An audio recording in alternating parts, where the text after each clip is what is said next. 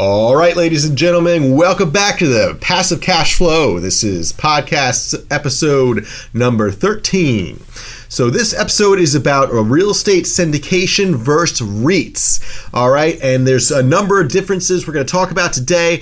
We buy apartment buildings here in New Jersey. We manage all the buildings for our investors. They get passive cash flow. They get awesome equity splits and big cash out refinances. If you want to learn more about how you can earn passive cash flow through New Jersey properties, New Jersey apartment buildings, go to peoplescapitalgroup.com and input your information. We'll get in touch with you. We'll talk to you more about how you can qualify to invest passively in New Jersey apartment buildings. So guys, let's talk today about real estate syndications versus REITs. What's the difference between a real estate syndication, which we hear a lot about, and REITs. Okay, so real estate syndication is when you pool together capital from a number of investors. It can be 1 to generally 35 investors, and you buy a building or a number of buildings. Okay, you can create a fund, and that fund can go and buy one building, as we do. We start a small fund for every building. So in our situation here at People's Capital Group, in our syndicate, we have a new small fund for every building. We do small apartment buildings,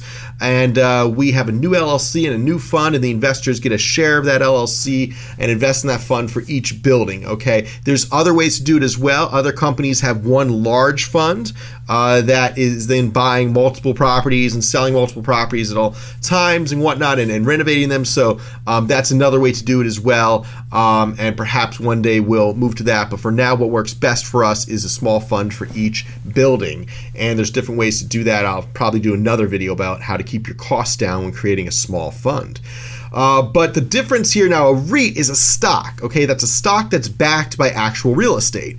And that's great because you can get in and out of quickly, but there's a lot more benefits, I feel, to a syndication than owning a stock that's backed by real estate. So first of all, real estate syndicates offer tax depreciation, okay? At least ours does. There's different ways to set them up, but for the most part, the majority of real estate syndicates mean you own a piece of an apartment building or a piece of real estate, generally commercial real estate, and because of that, you get the tax depreciation from it. So because of that, when you make cash flow on the real estate, you are able to write off that cash flow. In fact, on our buildings that we buy, our investors get more tax depreciation than they do cash flow. So they'll have extra tax depreciation, extra tax write-offs they can go and utilize on other forms of business income, corporate income, LLC income, not their W-2 income, but other forms of business income. So a lot of our investors are house flippers that make, say, $150,000 a year flipping houses. And when they flip a house, if they make $100,000, that's great, but they owe about 25% of that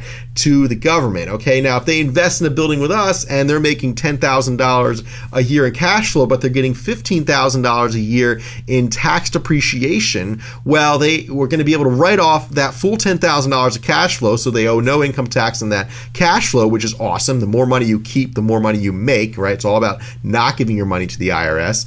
And also they have an additional amount in this scenario, $15,000 of tax depreciation, $10,000 of cash flow. So that means you have an additional $5,000 of tax depreciation you can go use to write off other forms of business income. So that's awesome. That's something you do not get with a REIT. Okay, a REIT is a stock. Stocks pay dividends.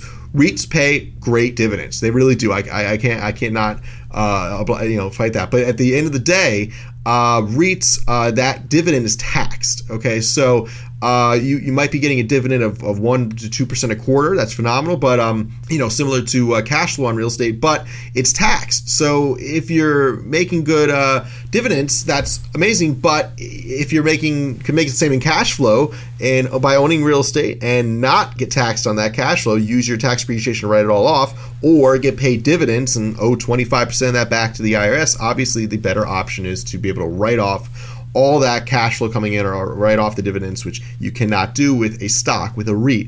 Okay, so then let's talk about if your investment grows in value and you want to sell that investment, okay, which is ideally what we want to do with all of our investments, is harvest our growth and enjoy that wealth, or move that wealth into a different area, or just allow that wealth to grow. So, but when you want to harvest that wealth, there's 2 ways to do it. So in real estate, when we own a building, we plan on doing a 1031 tax deference. That that means we're going to sell the building. We're going to take all the proceeds from the sale of the building and put that in a third-party 1031 tax deference company, and then you have a certain amount of time to identify a similar building, and then you have an amount of time to close on that building. So as long as it's executed properly, then you can do a 1031 tax deference, and you can defer any and all taxes owed at that point, and defer that and move that forward into a bigger building, so it allows you to buy a much bigger building. So the 1031 tax deference, by selling a building, not owing any income tax at that time, keeping all the proceeds of the sale of the building, moving that into a bigger piece of real estate, trading up, allows you to then leverage that capital 4 times over as you get a mortgage, ideally 25-30% down. So now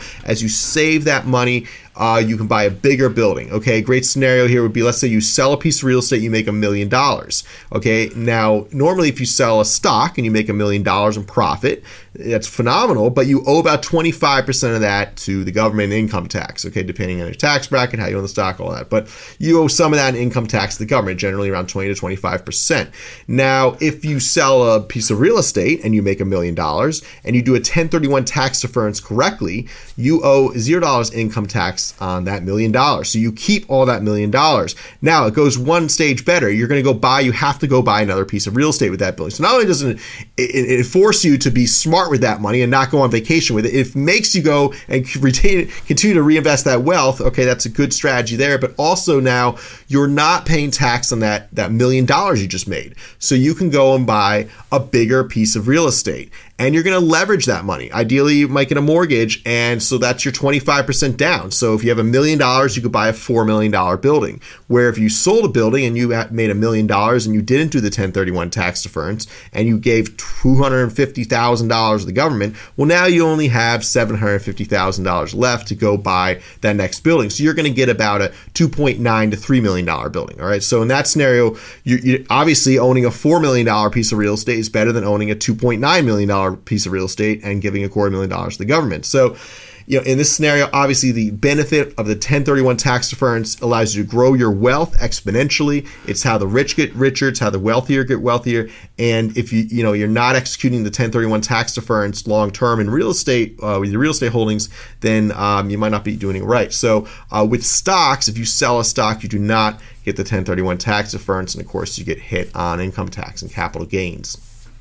All right, so also, you have the refinance option with real estate. Okay, now you can borrow against your stocks. It's certainly possible. We've had investors do that. We have a gentleman from Merrill Lynch that comes in and speaks about how to borrow against your stocks to then invest in real estate. And you can get a pretty good interest rate on this, and there's lots of ways to do it, and you can borrow up to about 50 to 60% of your stock portfolio, as long as it's a healthy stock, portfolio, not like penny stocks, but a sustainable stock portfolio, and then you can buy real estate. So, you can, in a sense, refinance stocks, but with real estate, it's really how the game is played. And with commercial real estate, the refinance is an amazing tool. Real estate continues to grow in value as long as it's well maintained, continues to grow its cash flow over time. And because of that, and it also follows inflation, real estate, it tends to just grow naturally over time as long as it's well maintained. Even if you're not in a hot spot, we buy in good areas that grow because there's a huge demand for them. But even if you're in a lesser market, real estate does hold its value and tend to grow over time, over a long period of time. So the refinance option to not sell the real estate and lose that income, but to just refinance and harvest some of that equity is a phenomenal option, and the interest rates right now are so low that you're really getting that refinance cash at a tick or two above inflation, okay, which is about 2%. If you're borrowing money at 3.5%, well, you're only 1.5% above inflation. That's really phenomenal. I mean, you're really almost getting free money. So if you're smart with that money and you use it to go invest in other assets, maybe more real estate where you're earning more income, then that is a great way to take that wealth that has been created by natural market increases and maintaining your real estate over time, and then harvesting it and moving it into another piece of real estate, another income producing asset.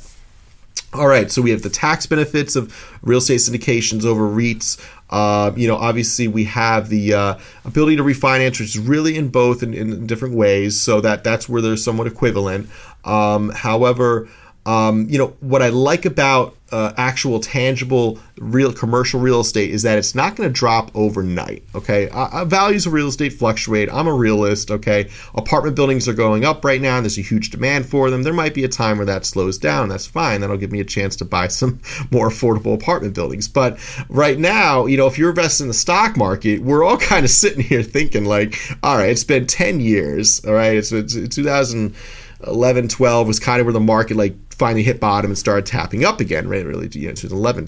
So at that point, it's been 2010 when the market, really, started to hit that bottom point, and it's been 10 years, 8 to 10 years. The market cycles. So.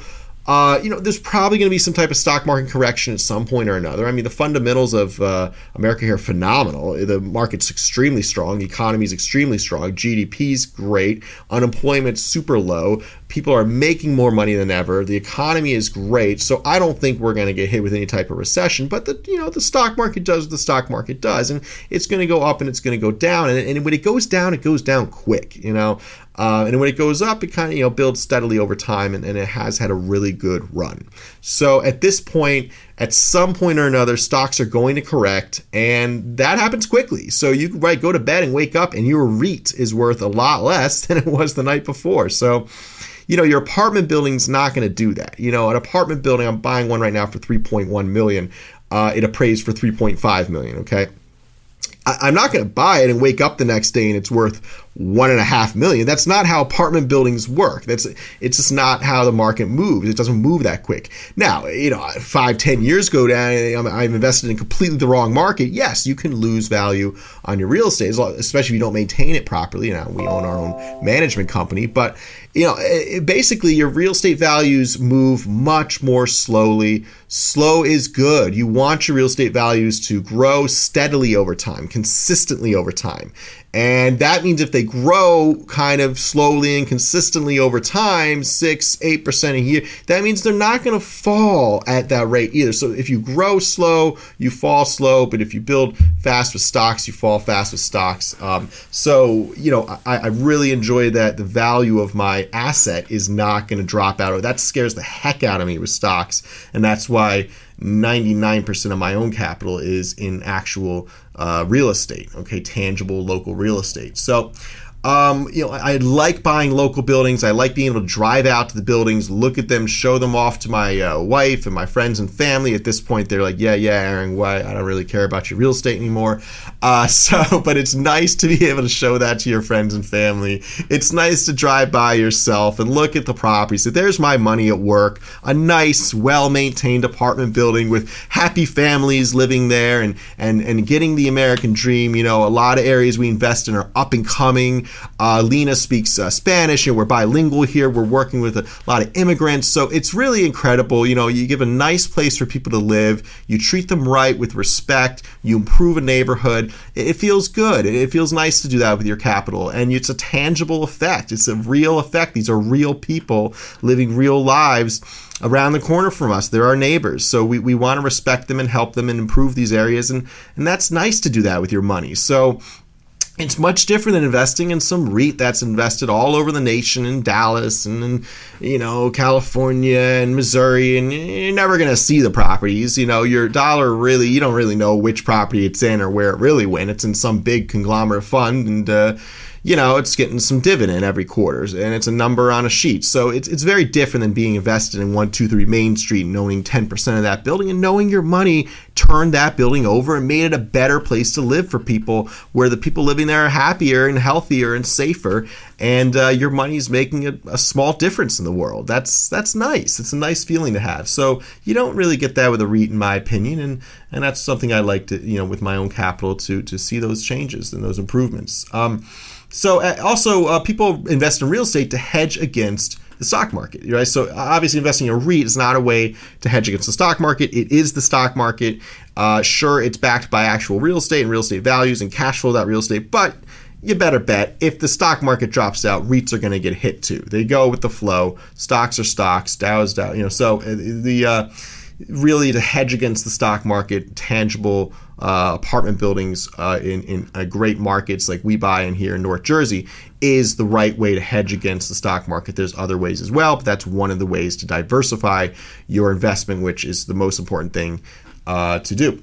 So we also feel that in a recession, rent is stable. Rent continues to grow here in North Jersey, whether the market is hot or not. Rent has been growing for years. We have lines out the door to lease our units, and because of that, rent is very stable in high demand areas during a recession. So again, it's more recession proof to be invested in a real estate syndicate that's well run in a good area where you're going to have high demand, rather than a REIT that's just really spread out. And I get that different markets do different things, and the idea is to spread out the risk over different markets. But a stock is so volatile in a recession that it's really not recession proof to be in a REIT during a slow time. I'd rather be invested in an actual building in a good market here in North Jersey that's well maintained and making me money every quarter. So if you want to learn more about how you can get invested passively in some local apartment buildings here in New Jersey, you don't have to live in New Jersey. We work with tons of investors outside the state, but most of our investors are from New York and New Jersey. Go to peoplescapitalgroup.com and fill in your information. We'll get in touch with you. We can set up a time to meet and talk about one of our upcoming apartment buildings that we're buying, or you can come to one of our webinars or seminars here at the office. We do seminars about 4 times a month here at People's Capital Group. So if you're local to New Jersey here in Berkeley Heights, come on by, check out one of our seminars. We have the schedule on our website, peoplescapitalgroup.com. So go to that website, sign up for one of our events, or enter your information. We will contact you and get in touch and see if you qualify for one of our upcoming investment opportunities here in North Jersey. Have a good day.